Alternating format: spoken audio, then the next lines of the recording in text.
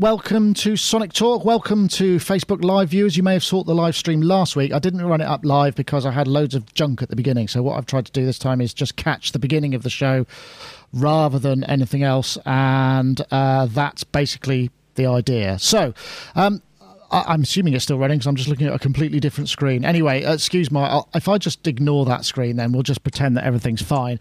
Sonic Talk, of course, is the show dedicated to music production, the technology of music production, software, live performance, live production, all of that kind of thing. Anything you can do in the studio with synthesizers or electronics or any of that kind of thing, this is where we talk about it. So I was saying just before I actually switched the live stream on that we were, in fact...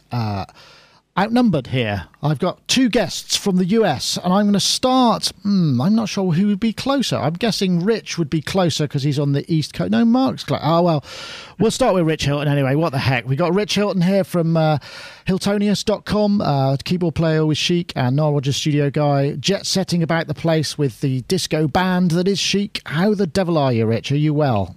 I am. I'm very well, thank you. Good, I'm glad to hear that. So I always tease you at the end of a show saying off to wax some hotties. Have you been waxing some hotties this week? As many as possible. As many as always. I would like to point out that it's actually waxing a hottie is old speak for cutting a wax cylinder, which was hot wax, and it was the that was. Yeah, I believe that was it. Yeah, that's what I thought it was. Not what I've been talking about all this time. Oh, well, I'm glad we could clear that up at the very least. Anyway, Welcome, Rich. It's a pleasure to have you as ever. Hey, Nick, am I mistaken that this is your birthday show? Well, it's as close as it could be to a birthday show. Your birthday was actually yesterday. Today is the day after the birthday. Yesterday was just a word. In fact, yesterday... we had Electron in. Cenk came down and he was playing. We had a really good look at the Analog Heat, which I know has been this. We talked about it a couple of weeks back because there was a rather cryptic launch video or pre-launch video, and now it's out. People are kind of not sure what they. But I have to say, it sounds absolutely amazing. Closest thing I can describe it to is like a thermionic culture vulture with multiple circuits, an envelope follower, an LFO, and a filter. And a USB audio interface. It sounds really nice.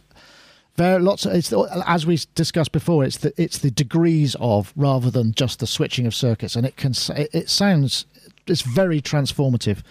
Not cheap, but still very impressive. So that's what I spent my birthday yesterday, and also my family have just two of them just had the winter DMV bug, which is a really nobody likes that. And I haven't caught it yet. So yesterday was spent thinking, these guys have flown over from Sweden to film this. Am I going to have to leave and go to bed because I'm going to be sick as a dog soon? But I managed to get through it and I seem to be okay today. So, woohoo! Hopefully I can make it through the show as well. Otherwise there's going to be some very different live streaming going on, I can tell you. Right. So let's come back to Mr. Mark Doté, who is there in... are you in Asheville? Is that right? I am in Asheville, yes. Asheville in the States. So that's my second US participant, Mr. Mark Doty, synthesizer expert. In fact, recently we were talking about Synthfest, and in fact, I saw you last week. Yes. Because you were in the UK. I think it was almost exactly a week. Is that true? I can't remember if it was Thursday or Tuesday. It wouldn't have been today because I would have been doing the show. It was Tuesday, last Tuesday. Yeah, that's it. So your trip back was okay and you had fun while you were here, right? I had a great time. It was absolutely amazing. It was just the most ideal trip ever. Everything went perfectly well, and I met lots of amazing people and got to hang out with a lot of my friends, and it was wonderful. I'm so glad to hear that, and I'm really glad that we got a little bit of time with you. I know you were very busy because you were off doing... Did you say you were meeting a couple of synth luminaries while you were over here as well? I did. I got to go to Streetly Electronics, and I met Martin and John there, which was just an incredible experience. And I got to go to Peter Zinoviev's house and have lunch with him. No way, man. It's true. It's true. Wow. I want to know, in my mind, Peter Zinoviev's house is like a kind of Hampstead mansion somewhere in North London with lots of kind of dusty electronics and beautiful things, including maybe, a VCA, an EMS synthy 100 or something, just kind of lying about. Am I about right?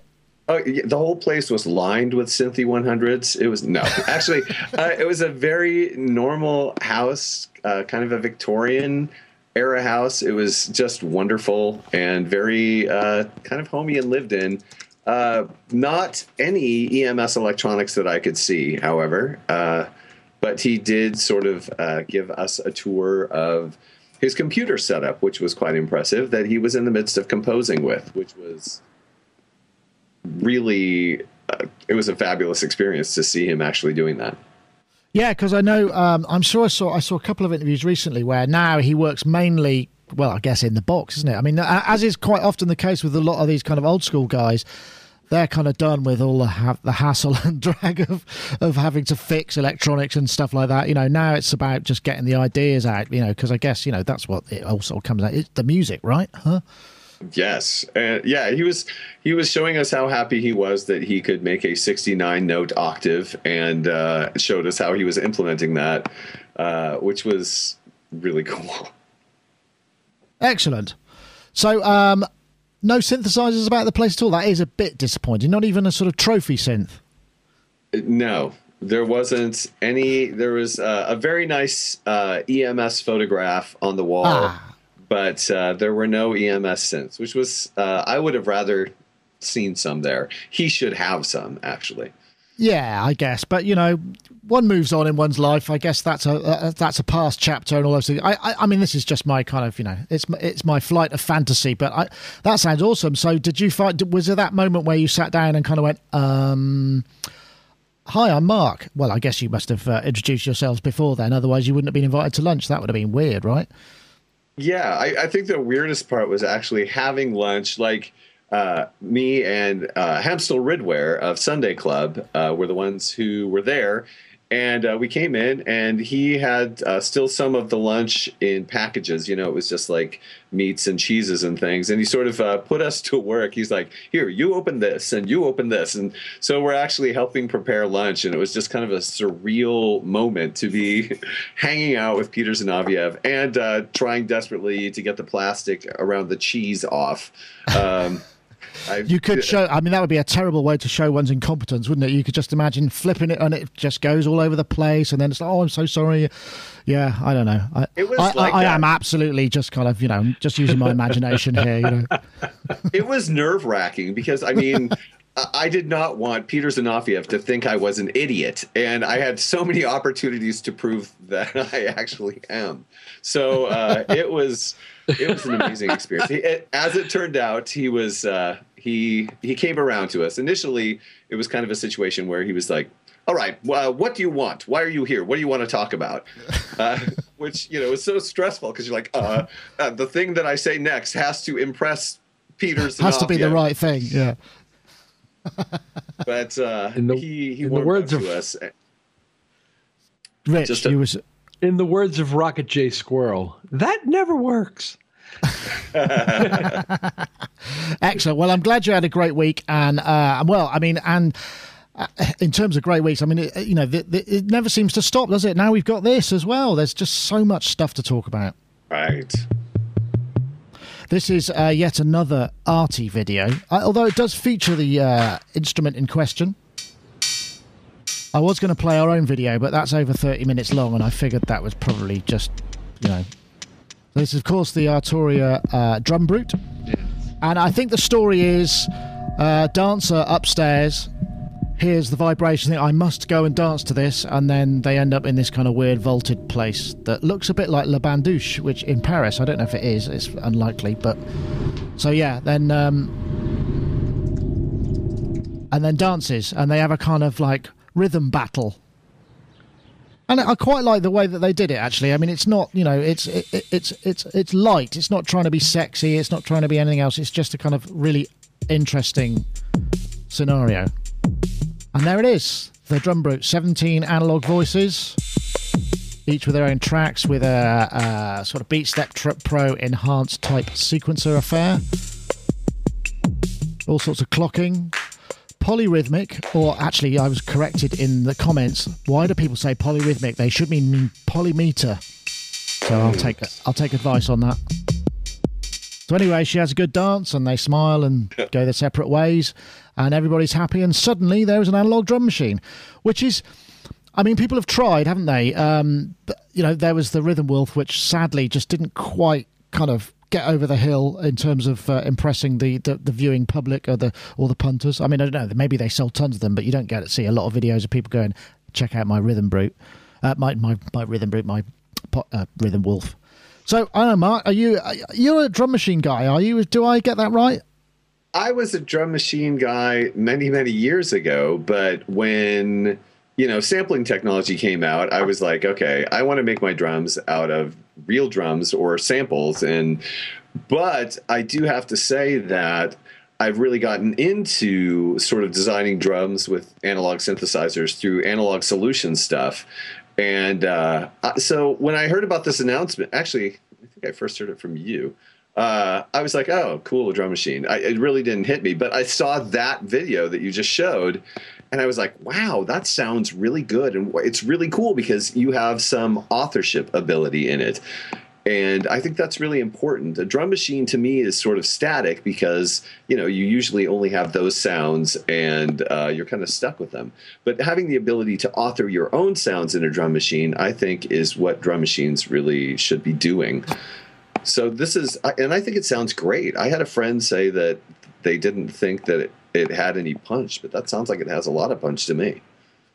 Yeah, I mean, when we had it in the room, obviously the stuff, I think there's two things here because obviously, analog drum machines often are just quite sort of unimpressive out of the box. They don't, because usually, we're used to hearing analog drum machines that have been compressed and EQ'd and kind of, hyped up to some degree. So obviously when we're doing a demo, we don't want to do that because that's not really what everybody would. But at the same time, in the room, we've got a pair of Mackie MR8s here, which are ridiculously over-specified in the bottom end, a bit boomy, shall we say. But they give a really good insight into what's going on downstairs. And there was plenty of stuff going on downstairs. But I have to say, I think, that guy into like a Pultec into an LA2A or something like that would be kind of pretty tasty. So I guess it's in the processing to a very great degree, but I mean the features seem pretty good. I know, Rich, what did you make of it? I thought it looked and sounded fantastic and really felt like an instrument to me, and a well-designed instrument. And I gotta say, and I would never have predicted it 10 years ago, but Arturia have been producing hardware piece after hardware piece that are both interesting and effective as instruments and make you want to play. Yeah. And this is another one, in my opinion. It's an instrument. It's self-contained. It looks to me like, I watched a bunch of videos on this thing. It's laden with features. There's tons you can do. The fact that the touchable panel isn't digitally storable and is malleable at all times, I think is wonderful about it, because you have to actually work to get it back, and maybe getting back will get you something better than getting it back. And I just think it really strikes me as an incredibly well thought out and well executed instrument. Yeah, that's really interesting. I mean, one of the things that we found, because we had Alex from Sourcedown, who's a great guy to work with for doing these video things, because he knows how they all, work, and he's got a good musical sensibility, So we would just be playing away, and he'd play, and then we'd be off, and it'd be like, oh yeah, wait a minute, yeah, we need to demonstrate this feature. And you found that there was constantly a rhythm would dictate a kind of, if I change the voicing to this, that would suit better, and then I could add that in. It's very much a performance aspect of it, and that, I think, is one of the main things. I mean, there has been some, as ever, whenever a new piece of equipment is announced, there's kind of like, okay, it's not stereo, but you've got individual outs. USB is only MIDI. Obviously, you need a mixer to pan the voices and do those things. But I guess you don't have to. You can still go mono out. So, I mean, it's just a question of what features do you leave in, what do you leave out? And considering, we've got two kicks, we've got snares, claps and congas, there's a lot of good stuff there. And also, I like the fact that they didn't go purely for I want it to sound exactly like a scenario. Right. I mean, even though it has those elements, the hi-hat sounds slightly different, the cymbals very 808-ish, the clap is not really either fish nor fowl, it's not, and the kicks are 909-ish, 808-ish, but they're not absolutely. And I think that's important as well, because you can then take it somewhere else, right? Well, yeah, and I think it's important to get back to making instruments that allow you to design how they sound, because we've really kind of done the 808 as far as I'm concerned. I know it's become a classic instrument, and people really enjoy the 808 sounds, but there are a lot of different instruments that do 808 or sound similar to the 808. So having the ability to actually design your own sounds, I think. Anything that inspires more creativity and uniqueness in popular electronic music, I think, is a good thing. Yeah, and I agree with that. And I think that there's some other neat features. I like the idea of this kind of because these are the things, I'm a BeatStep Pro user, and one of the things that I really wanted was different step length for the rhythm side of things. And they brought that out for this. I wonder if that firmware might make its way into the BeatStep Pro as well, because that kind of ability to have a 32-step pattern with separate, shorter rhythmic cycles per track that's actually pretty cool, right, Rich? That was amazing, being able to have each track have a different loop length, almost like Ableton Live lets you do. Was a really cool thing to have in a real-time drum machine like that. And I watched your entire review, which I fully, your sort of exposition as much as a review as presentation we call those. I quite enjoyed it very much. Watched it all, and watched a few other videos in which I don't remember if it was with you or on another one where he had it synced up with a Microbrute sequencer doing some stuff. And that was ours. It was top and tail. We did that, and that's all you needed, and it was like, let's go. It was amazing, really, and it just highlighted its versatility and its usefulness in larger rig type circumstances. But I mean, as a self-contained drum machine, I'm not sure with analog sounds, I'm not sure it's been done better ever. And there's 17 separate signal paths simultaneously that you can call on. I think there was I'm trying to remember, I think the toms. How do you get to 17 exactly? I'm just curious. Well, I did write it down. I think one of them is a metronome. I think you got 16 plus a metronome, if I remember correctly. I did. I think I saw source distribution in the YouTube comments, and I'm sure they may well put me right if I was wrong there. But I think the other thing that's cool is you can set the metronome out of a separate point, which you could use presumably to trigger, I don't know, Mark, say like a arpeggiator or something else on an analog synth. So that could be kind of that. I think that's the thing about all of those. You could perhaps use those little triggers to send out to other sequences as well. So you could have that running in different beat divisions and clock cycles and all that sort of thing. And that's the stuff that I'm thinking, I guess, if there were to be any criticisms, one could say it would be really nice to have trigger inputs for people who maybe wanted to play that with pads, like the Nord Drum 3, those kind of things.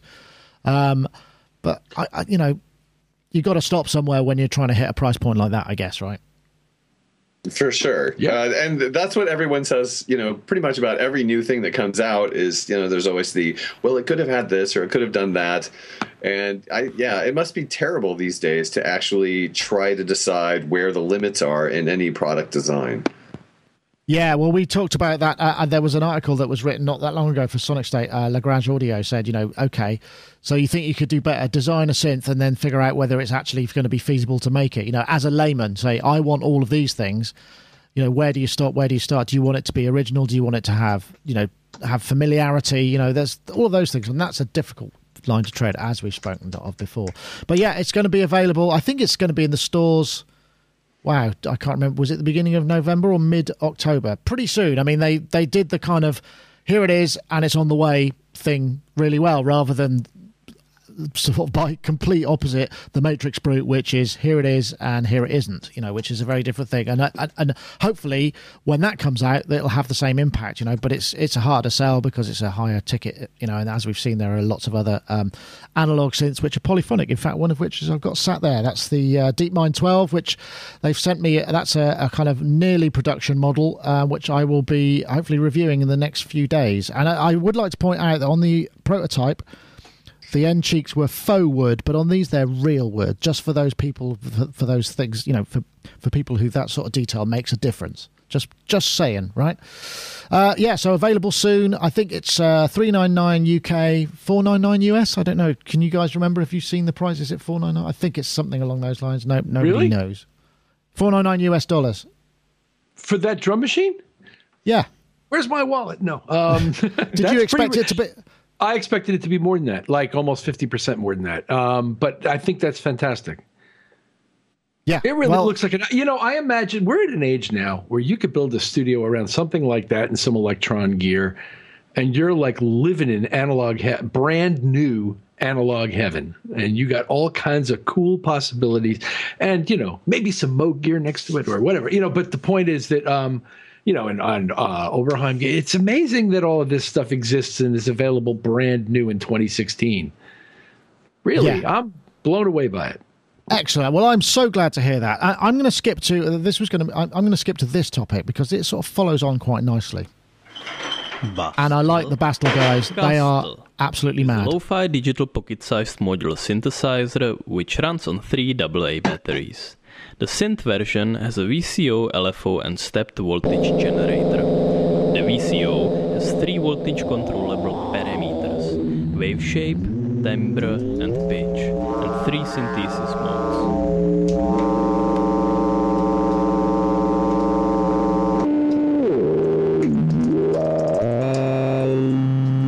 Oh, I like that. That's that kind of FM.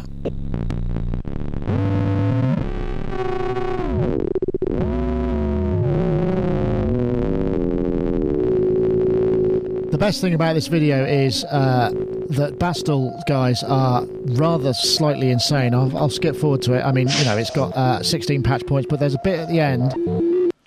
Let's see if I like this. Just a load of lying around on top of some other Bastel gear. Their stuff is really lovely. And then towards the end, it's just playing tennis with one. I don't know why. But they're those kind of guys. Wacky, crazy. Yeah, this is it's called the Bastel Castle, or Bastel Castle. I don't know how you pronounce it. I would say castle, but that's my English pronunciation, I suppose.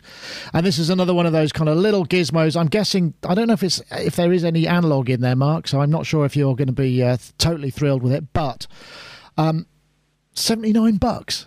Jesus. Oh, wow. Yeah, and it'll hook up to CV gear. In fact, earlier on in the video, they have it hooked up to one of the Moog.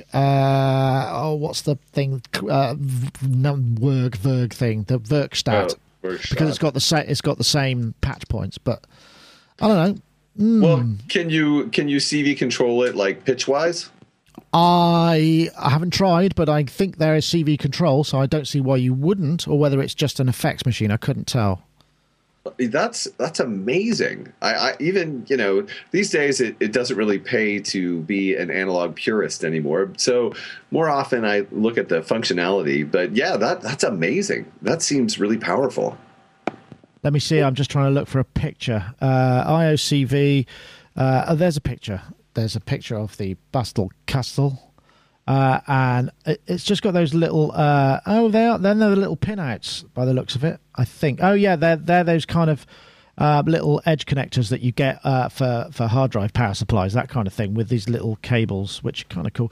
It reminds me a little bit, Rich. Remember the Tiny Sizer we looked at some time back, Yes, I do. Which was way complex. I mean, and that's for a guy like me whose perhaps eyesight is not doing so well, that would be a nightmare. But this thing kind of looks like a lot of fun. Well, just in time for Christmas, right? Yeah, well, stocking stuffer, absolutely, for your modular friends, right there.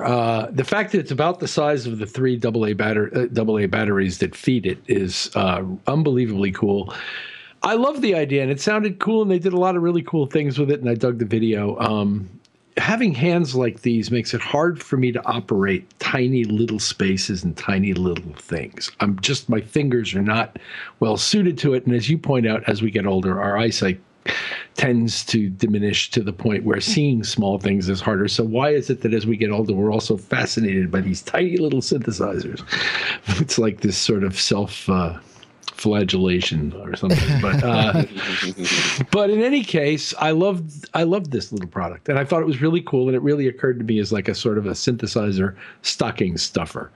Yeah, I would agree. I've got this image. Do you remember in like the old Bond films and the old stuff, they have these where they would be handling kind of toxic materials? There'd be a guy outside a big glass door with these arms that on the inside were pointing at something little that maybe that's what we need, some kind of equivalent of that, so that we can move. It's like Etch-a-Sketch in reverse, so you can make really big gestures and it's translated to tiny little sort of movements with a camera on the end. I guess that would be quite a lot more than a castle, though. So it may not. Did you guys have a board game called Operation when you were kids, where there was a patient laying there with those, like you had to fish things out of little holes with these electronic tweezers that would go bzzz if you touched anything? I think now, if I remember correctly, it was Operation. Can I have a go? Was the tagline. Oh, okay. They it was in the UK. Tagline in the States, I promise you. But what was that? This won't hurt a bit. I don't know what would it be. Operating one of these things does feel a little bit like that to me sometimes when I have to try to get precise plugging things into things that small. However, I loved this product. I thought it was cool. It's funny, isn't it? I sometimes feel the same way with Eurorack. When it's very tightly packed, it's quite hard to kind of get in. Particularly, we've just done a review of the Erica synths. I can't remember the name of it. It's like a Nano Pico synth, and it's basically a whole ton of modules, and they're all like 9 HP, and they're really tiny. So it's quite it's quite compact. I don't know, Mark. You haven't taken the leap. You're still in desktop. And wait a minute. Are you about to? Are we going to get an exclusive? Changing.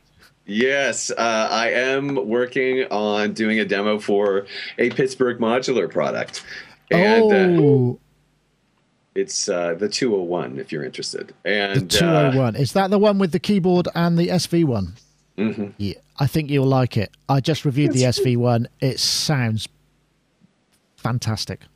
Yeah, but I do find myself running into this problem where my hands are actually quite tiny and delicate for a keyboard player. But I still find myself sort of reaching in and doing like playing trombone with my head, trying to like see. So yeah, there seems to be some ageism creeping in synthesis, I think, with this whole everything getting smaller because, Yeah, well, that's why 5U exists, I'm told. That's why people go, oh yeah, I'm a 5U guy, because it's big and it's just much larger format, and you can get. So I guess you get the same. There is a bit of that going on with the ARP 2600 as well. When not the overall size, but the space in between some of those jacks is challenging. All right, that's it. I'm going back to Columbia University and the huge knobs. Yeah, what we all need is one of those MS-20 education editions, which is the size of a 42-inch telly. with the kind of huge knobs. I like this. I like the idea of that. That'd be kind of fun. You can have an assistant named Igor. Oh yeah, the switch. For all we know, there could be somebody who's a Bastel. I think they're Polish, if I remember correctly, who could be called Igor. It's quite conceivable that there could be an Igor who actually works at Bastel. That would be awesome. You have to have a Knifonium in there. In a stone studio that looks like Frankenstein's lab. Yeah, well, there were a couple of people who made modular. I think, or maybe it was pedal gear. It was like these valve pedals which had this kind of, that switch that you get, the Frankenstein switch, which is like that with the bars that go down, and it's got a contact point. Mm-hmm. I think maybe some of that steampunk kind of action in modular would be pretty cool. There you go. Would, although dangerous, because aren't you actually physically making the but okay. Let's keep it safe, kids. Plus or minus 5 volts only, right? What's a few volts between friends? Exactly. So, have you started playing, Mark, with the Pittsburgh? Because I'm just curious to know what you think. I have, and it's kind of like a dream come true. I can't believe that so much synthesis power is packed into such a tiny box, but it's like a great monosynth in the sense that like I can just tote that around, and I've got a keyboard right on it, so me with my keyboard bias, and also it's all normal, so you don't even need patch cables. It's really kind of, it seems like Eurorack is getting further and further away from meeting the needs of more traditional players like me. But this seems to be like Pittsburgh Modular was like, hey, let's just include all these old guys and give them something that works in the way that they are accustomed to working too. So, and then on top of it, you have all of the incredible modular functionality, and everything routes everywhere. And it's just, I'm really, really impressed with it. One thing I really like about, this form factor generally, and I don't know if we've talked about this before, but the desktop modular form factor, where you're taking kind of essentially a large amount of Eurorack space, you're keeping the height, but you're making a standalone voice. I mean, this seems to be fertile ground for people who are not prepared to jump straight into, the case and all of that stuff.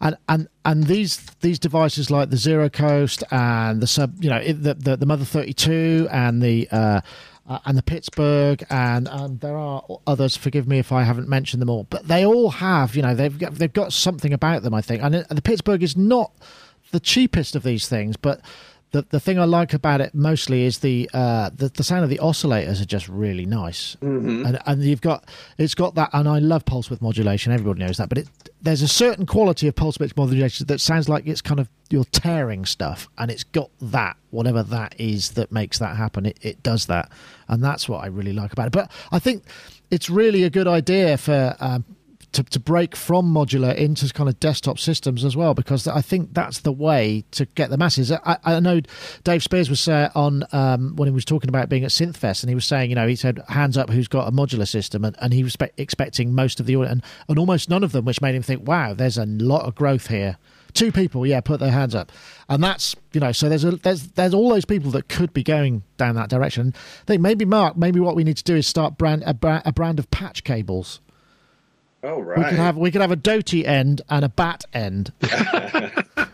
I could make special. We could maybe I should talk to Monster, and we can have. I could get a patch cable that's designed specifically for modulating pulse width, and it's got the exact copper characteristics of the best possible pulse width modulation. Yeah. I don't know. Monster's old school. You got to. Not Monster. Go to Gorilla. No. You got to go to Gorilla now. They're the current hot company. Sorry to interrupt. Are they? No, okay. Yeah, no, I wouldn't deal with Monster, actually. Monster, even me saying the word live on YouTube might result in some kind of lawsuit. I don't know. It's been bad in the past, so I wouldn't do business with them myself, but, everybody's entitled to their to do so. But, yeah, something like that. So what do you think? Pulse width modulation cables? What special cable would you have made? Maybe one with a light on the end of it, and maybe a magnifying glass so I could kind of see where I needed to put it. Well, like this, you just have like a Eurorack cable with that on the end. Right, exactly. That would be beneficial for me, I think. I use that a lot more than I should, I must say, that magnifying glass. Anyway, I'm rambling, but maybe we should have a word from our sponsors, because it's about that sort of time. And, of course, as we know, iZotope are our sponsors. That's a hard thing to say. And we will be bringing you news of VocalSynth, and here it comes. This is the plugin that's designed for processing audio, does harmonies, as you'll hear, and unisons and detunes and octaves. Polyvox, that's this particular module. There's also a vocoder module in there as well. Sort of classic vocoder type stuff. And then there's a sort of a CompuVox, which sounds... It's more like your Kraftwerk Sennheiser type vibe, and then there's the TalkBox as well, and you don't have to get involved in PVC tubes and stuff. Put it all together and you get a lot of great vocal effects in one package. You can download a copy of VocalSynth, iZotope.com/VocalSynth. They always have basically evaluation versions. I think you're fully functional. I imagine it may be saved. I'm not sure exactly what's disabled, but it lasts for 10 days and you can check it out.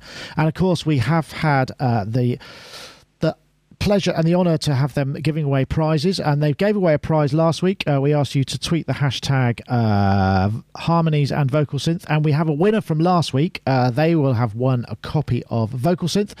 Now, I hope I can pronounce this right. There's lots and lots of I's in this, and it's very close together. Rich is hoping that it's going to be him. It's not you, Rich. It probably shouldn't be. There should probably be some kind of... Actually, I didn't see you enter, but... yes, we have a winner. This person is called IK, and their Twitter handle is @thisisJikay, Jikay. So this is JK. So if you're listening, IK, this is JK. It's difficult to say that as well. Please do get in touch, and the iZotope people will deposit a fully functioning version of Vocal Synth into your email box. You can get in touch with us via the Sonic State form, on the About form on Sonic State, all that sort of thing. And we've also got another competition for this week because they're giving it away every week. How about that? That is so generous. So you want to win that? You tweet the hashtag VocoLoco, which is VOCOLOCO, VocoLoco, and Vocal Synth to @SonicState and @iZotope Inc. That's VocoLoco and Vocal Synth to @SonicState and @iZotope Inc. And you'll be entered for next week's draw when we'll be giving, or well, not we, iZotope will be giving away another copy of Vocal Synth. Thank you very much for them to sponsoring the show. We very much appreciate it. What do we get to? Yeah, I wanted to do this one because this is also pretty cool. That's not it. It's this one. No, it's not. Oh no, I've lost my video. That's annoying. Where is it? No, it's gone. Damn, which one are you looking for? I was looking for the one which was the Elysia Empressa 500 series. Yeah, the compressor. Which I seem... here we go. I'll do it here. That'll do. That'll work. I'll just do it from the web browser. So this is the Empressa 500, which is a kind of 500 rack version of... Let's see if I can make that a little bit Hi, larger. I'm Tom from Malaysia. Of the Empressa. Proud to present to you today the Empressa 500, the compressor from the future. Enjoy.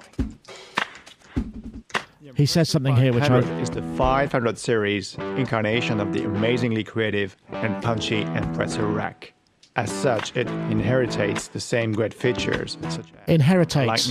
I like that. Times to grab the fastest transients, linear or anti-logarithmic release curves to shape the groove or simply create the most extreme envelope shaping and pumping effects, auto fast on the attack to catch the loudest transients in the most musical way. I won't play the whole thing because my video seems to have gone a bit screwy, but the Elysia stuff I heard some stuff at Mesa, and it sounded really nice. The way that it kind of automatically and deals with the transients and all that kind of stuff is really, really cool. And I don't own any of their stuff because it's really expensive and sort of high grade. But I guess a 500 series rack. I'm going to go to you, Rich, because you may have come across this sort of stuff before because you work in a studio and stuff, and I'm hoping you have good things to say. Help! Well, I have not used the Elysia hardware products. I have used one of their software products and quite liked it. I have a very well-respected engineer friend who is in love with that Elysia compressor upon which this is supposed to be based. Right, and the I Empressa, trust him. Yeah. I trust him completely on it, and I watched and listened to many examples on this video from them, and it really looks like a very nice compressor to have in your 500 series module. I'm guessing, looking at that, I don't know if this is true, but it looks like it's a mono channel, right? So it's a single channel in 500. It's so you have to monophonic. Yes. One of the things that makes it most unique in terms of features is that it has a threshold-dependent limiter that you can set to a certain gain reduction point beyond which you won't let things go. So if in their demos, they quite often have it set to -10. So when the gain reduction comes to -10, it won't keep going as the input level continues. It wherever you set that limiting point is beyond which is where no signal level will pass. Whether it you be shall not descending, pass. whether it be whether it be descending or ascending, and it's kind of cool to be able to set where you want that to happen. And it really did seem to work very well, particularly on certain kind of vocalists who have an incredibly wide dynamic range. Yeah, I like the sound of that. And I don't know, Mark, have you come across their stuff? I by the sound of it, I think they might be European company, but I am absolutely... German. They are European. German company, right, okay.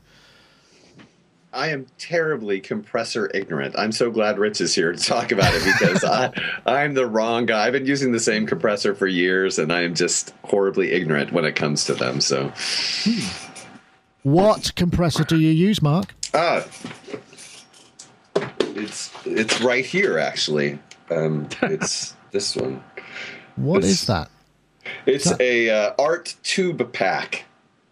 Is that a mono channel? Yes. Gotcha. Okay. Yes. I've never seen that before, but it's very nice. It's got a tube in it and everything. But yeah, I'm terrible with this sort of thing. I'm just like, it's like witchcraft for me. I'm horribly ignorant. It's funny actually, because I was thinking about it. I used to have a rack of 19-inch gear, and I used to have compressors and stuff for live. I never got anything really tasty.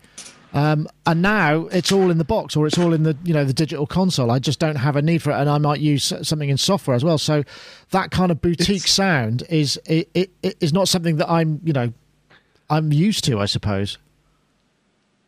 You sounded like you were about to chip in. Well, if I can say something that perhaps will illuminate compressor usage to a synth devotee and very learned synth devotee, it would be to think of it in audio terms like you think of an envelope generator. Your ability to modify the characteristics across a length of time of the amplitude, in particular, in this case.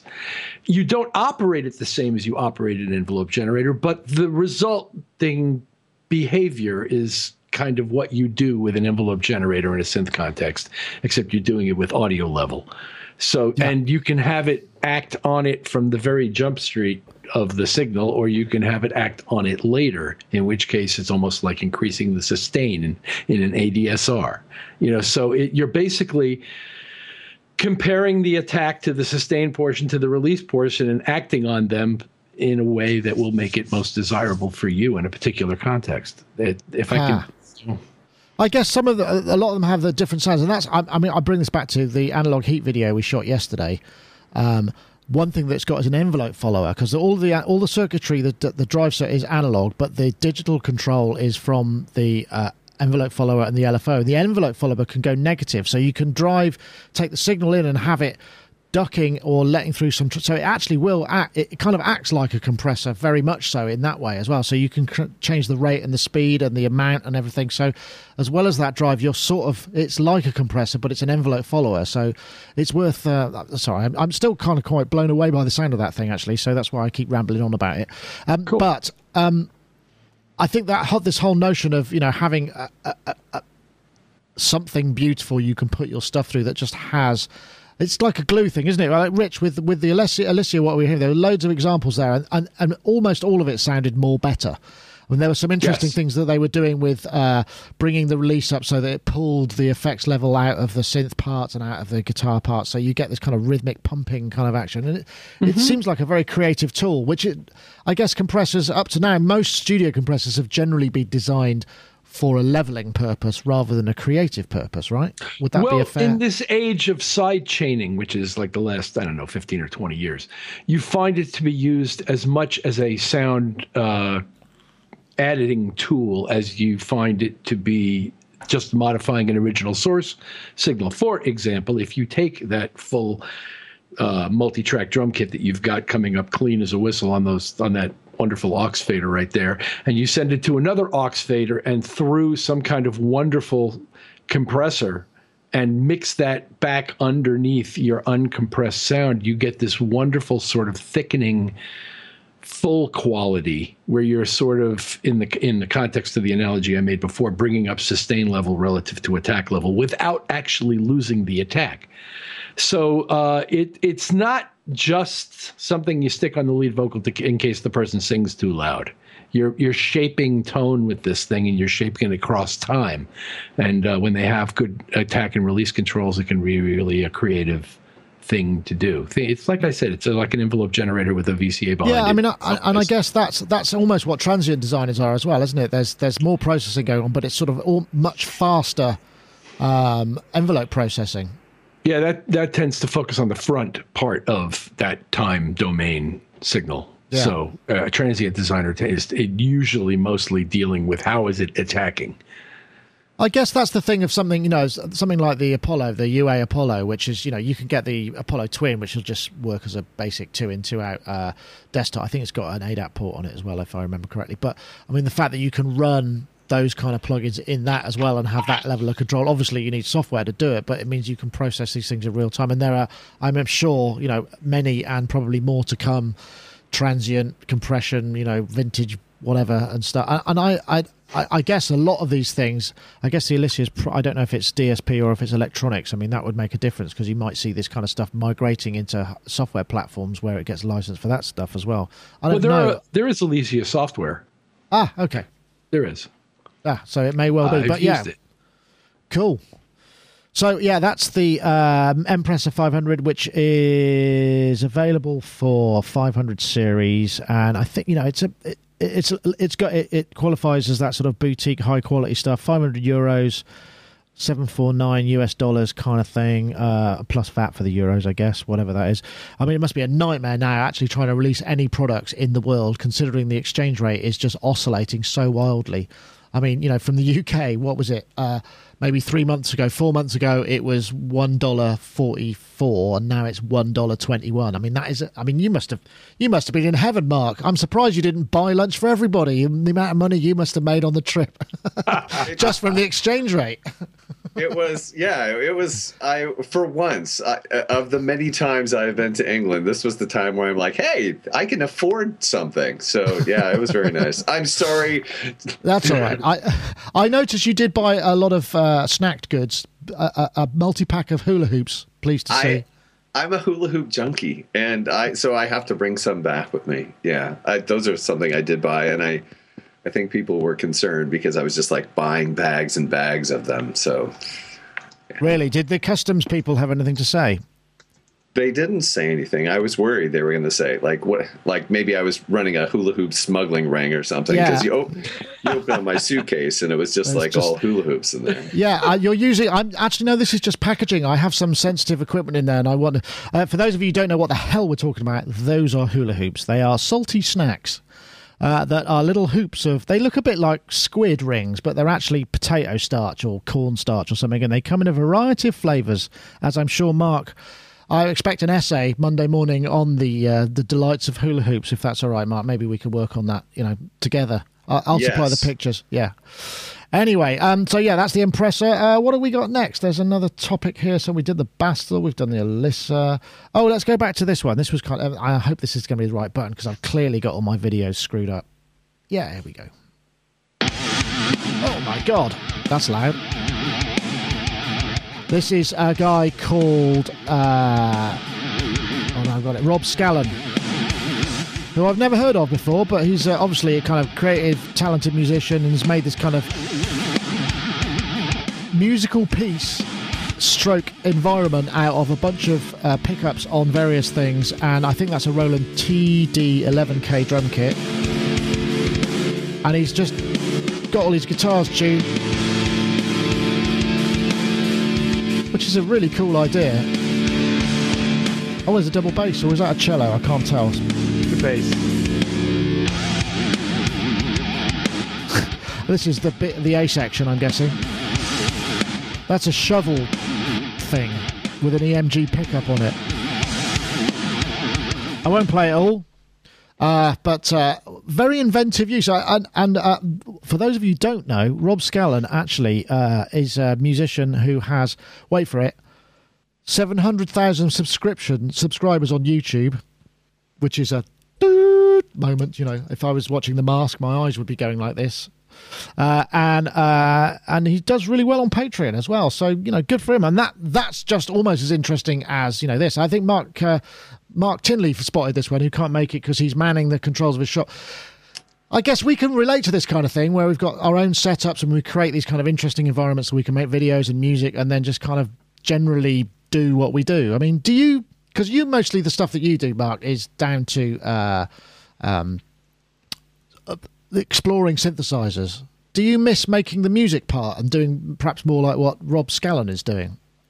Absolutely. And I'm kind of impressed because, for me to play stringed instruments like guitar and bass requires a certain amount of effort, and I'm just using my hands. I'm very impressed that there are people who can actually play something usable and interesting with a drumstick. Sticks. Yeah, it's kind of unfair, really.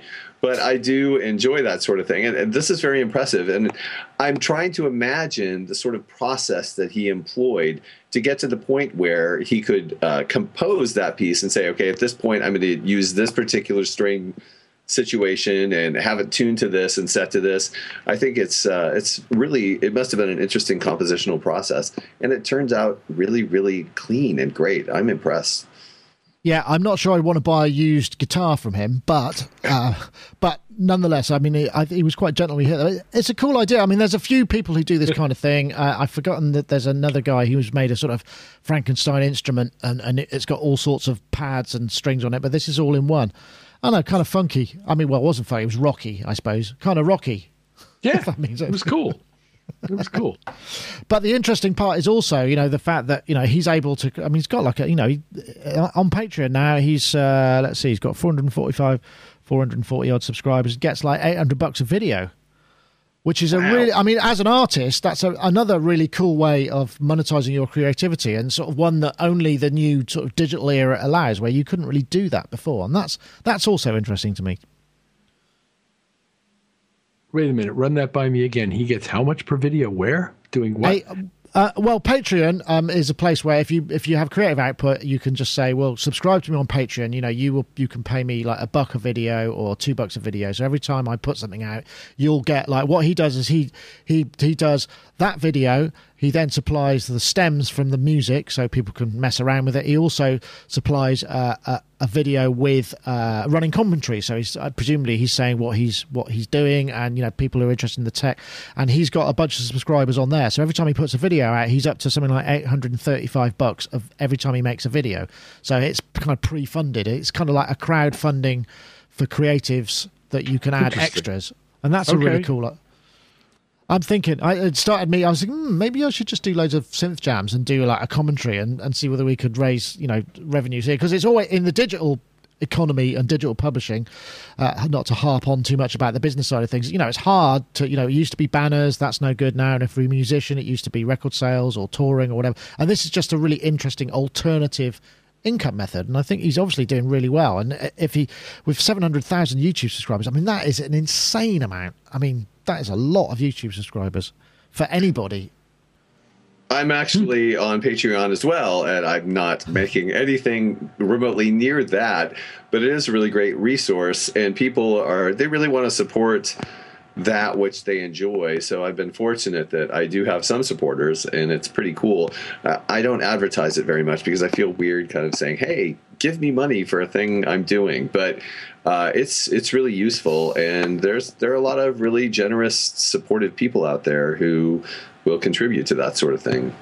Yeah, and I think that's probably the way things might go. You bring your audience with you, and that, I mean, in many ways, it's sort of linked to, I mean, I guess with those sort of numbers, I mean, he could put out a record and probably get a distribution deal with a major, because he's going, look, I've got nearly 1 million people, who I will bring with me, so you could just sell to them and other people, and it sort of starts to make sense. But as we've talked before, it's a lot of work to get to that. But those are the sort of things that you have to do now to get recognised, unless you happen to be the right shape, size, whatever, fit the zeitgeist in other ways. Okay, and that guy he's called Rob Scallon, and he does loads of stuff. I was going to try and show a lot of his things, but he's got a number of different posts. He puts all these different sort of creative musical posts up, and you can basically by becoming a patron, you get access to these additional things. And I just thought, that's an interesting idea. I wonder if I should look at that. But it feels kind of.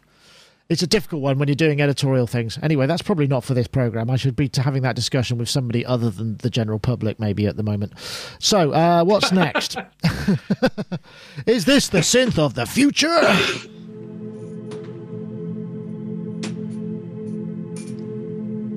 That really looks like Star Trek.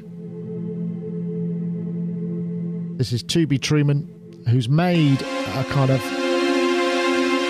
It's like an alternative instrument interface. Inside there is a Mac Mini running Ableton Live. It's a beautiful looking thing. I mean, I don't think it's ever going to be made for production, but... Is that what it is? Ableton Live under the hood? Under the hood in a Mac Mini, but with... I'm guessing he's written a controller which allows him... Because I think what he was talking about with this is it allows him to... This is something... what's it called? It's called a Genesis 1. So it allows you to write a pad, write another one, bring that on top. So I'm guessing it's layering up kind of Ableton tracks or instruments.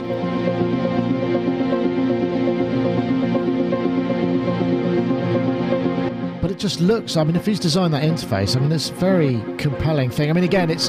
I know we're not always fans of things which are only touchscreen. It'd be nice to have some controls, but it's an interesting idea. Again, a workflow of somebody who's just kind of go, I want something that does this, and just gets on with it and makes it, and we all go, ooh, that's cool. Very, quite similar to Rob Scallon in many ways, but, you know, just more futuristic.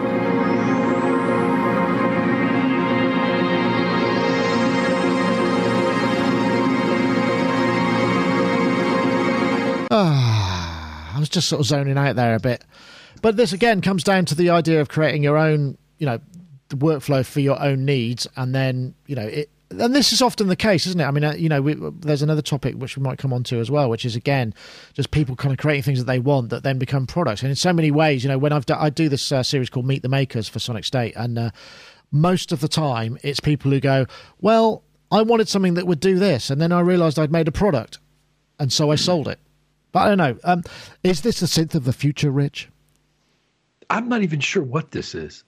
Yeah, I'm serious because I don't know if it's a product he's considering marketing to people other than himself, if it's just sort of a self-contained touchscreen controller environment that he created for his own purposes. I'm not really sure what it is I'm evaluating here. It was, you know, it sounded cool and it looked cool and it did, you know, he seemed to touch the screen and bring things about, and I didn't even understand that it was Ableton Live running in a Mac Mini underneath all there. I didn't know what it was. And now that I know that, that's cool too. I mean, I'm all about Mac Minis and I'm all about Ableton Live, and I'm cool with all of that. And I love the controller aspects of Ableton and the way you can route like 10 million parameters in quite easily. So it looks like a lot of fun to me, but I'm not quite sure what I'm evaluating and what it's for. But it's cool. I liked it. Yeah, I know what you mean. I mean, I think whenever you see a video like this and it's sort of promoted as a product and it's not a product, it's kind of like, okay, what is it then? But I suppose the thing is it might sort of spin off ideas of what is it that we would like to see. I mean, because Mark, you know, I hate to use the phrase Mr. Analog, you know, hands-on controls and things, but there must be instances where you think, actually, you know, some aspects of this new stuff would be very, very useful in dealing with some analog circuitry as well. Because, I mean, as we've seen, you know, you've been looking at the Dave Smith stuff, and a lot of that is digitally controlled analog electronics, and that seems to be where some of the really exciting stuff is happening, yeah? Well, from an educational standpoint, the whole secret to human interaction with a device is the interface. And there is this sad truth that with every single device we use, someone has had to say, well, what's the best way for me to portray this functionality for a user? And anytime that happens, that's an individual or even a group of individuals making a decision for everyone. But the fact of the matter is, from an educational standpoint, we all have unique interface requirements, things that would inspire us or help us to operate the device in a way that makes sense to us. So the notion that in the future, people are going to be able to design their own complete interfaces in the way that they would want, that's actually a giant boon for human expression, I think. So something like this is a great idea. I see what you mean. So, I mean, in many ways, by using, you know, I don't know, like TouchOS or MIDI Designer Pro or something on an iPad, you can create these interfaces. In fact, that's what we run our entire video switching is based on a custom interface for MIDI Designer Pro that's just throwing MIDI about the place. And it's really cool and it works fine and everything is great. So I see where you're coming from there. That does make a lot of sense. I suppose the thing with this kind of scenario is that if you've got the ability to make this stuff, then great. I mean, I wonder if you come back to kind of the guy who designed the first keyboard, right? Was it just like, well, I think this is the best way to do it, and it just so happens that it was, rather than actually by design and focus group and all of these other things, it just happened to be that's the way it, you know, ended up. I don't know. What do you think, Rich? Because, I mean, you know, Weevil, all the QWERTY keyboard, all of these things, you know, they wouldn't necessarily had access to thousands of musicians to be able to input things and decide. It's just what we've ended up with. So therefore, and it's de facto the best interface, essentially, for playing a piano-style notes or synthesizer notes. You see what I'm getting at? Yeah, but yes, on a practical level, your original question cuts to whether or not everybody needs to be or wants to be a designer, or whether it's better to just walk up to that grand piano that was invented centuries ago, sit down and get as good as you can on it. And there is a middle ground. It's a beautiful I remember at one point David Vancouvering tried to sell an alternate keyboard scheme for piano-style instruments whereby all intervals were represented the same in all keys, unlike on an actual 12, a normal piano keyboard where depending on what key you're playing in, you have completely different physical jobs to execute in order to get the same result. There have been other attempts at cracking that sort of paradigm that had established just because, as you say, somebody sort of invented it that way. I think clavichord probably came first. With regards to the key thing, but I'm not somebody who necessarily really wants to design all my own instruments, but there are people who are great at it. And a guy named like Harry Parch made a living at it. He built all these percussion instruments that represented scale subdivisions that were different from what the normal 12-tone piano keyboard would present. So if I'm not mistaken, he had like 19 note octaves and 31 note octaves, and where he had all these microtonal marimbas and stuff. And you listen to his music and it sounds incredibly consonant. But anyway, it comes to a question of whether or not... What does consonant mean? Is that the opposite of dissonant? Yes. So it's more melodic.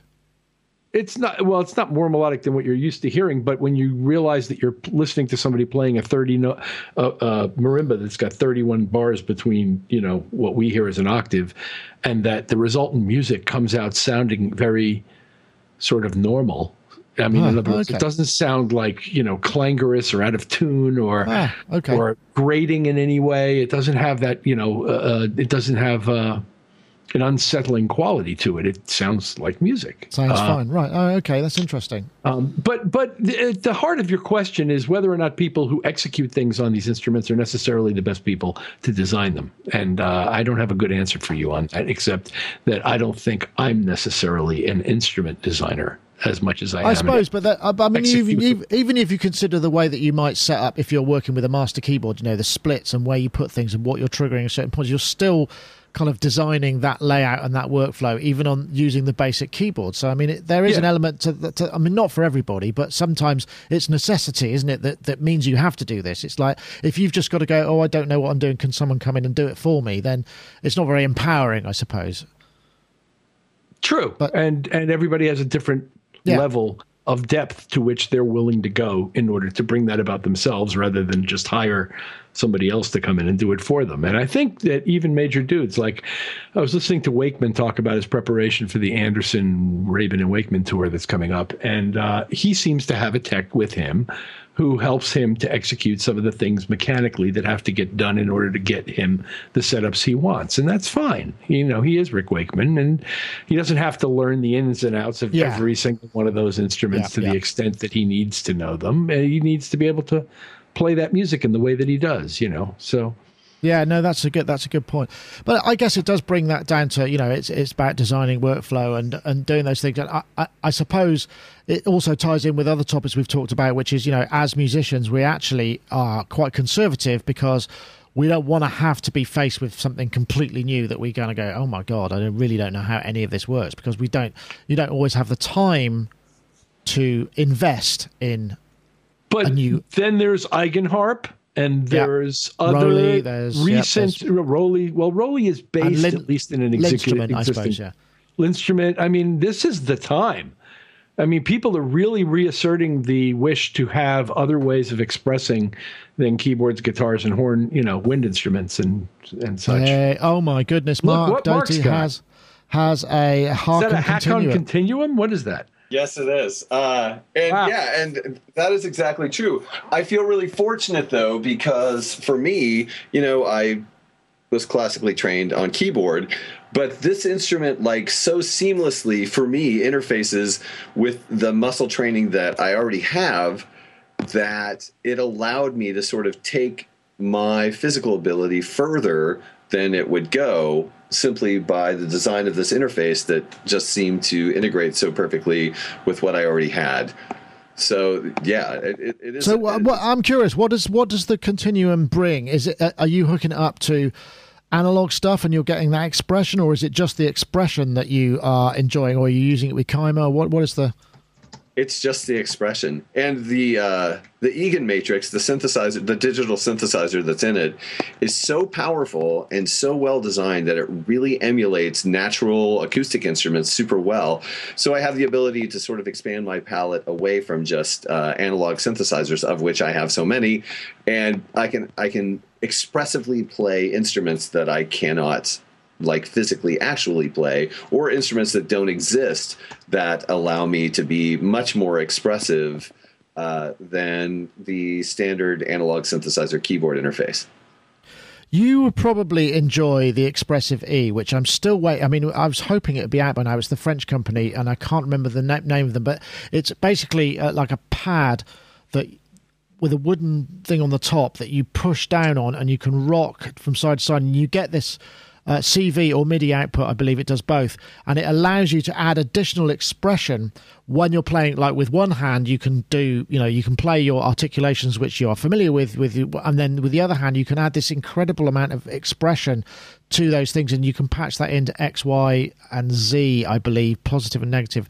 So you can use that for, and that seems to be the best about it. And I've also often thought about that with all of these controllers. A one key Harken or a one key Roly, that just gives you those extra accesses to move in that will add expression that's not just aftertouch or not just a pedal. And it seems like that would be a good transition because, as we say, I'm guessing you probably had to think about how to play that. Yes, it was easy for you say, or easier than one might imagine, but I bet it still took a while, or is taking a while. Oh, sure. Yeah, I'm still very much a novice in it because there are a lot of aspects of muscle memory that have to come into play, and also interfacing with my own intention with a new physical experience. So, yes. Yeah. That's a key word. That's what's so beautiful about, that's why we often cover these sort of apps and software that allows you to translate what comes out of your mouth and turns it into MIDI or some form of electrical impulses that can then be translated into, playing some other musical instrument, because that's the most direct route, right? Unless you're a virtuoso, like Rich is a great player. So I'm guessing, what comes into your head, you can play, and you just go, yeah, that's what I meant. Mostly, right? Mostly.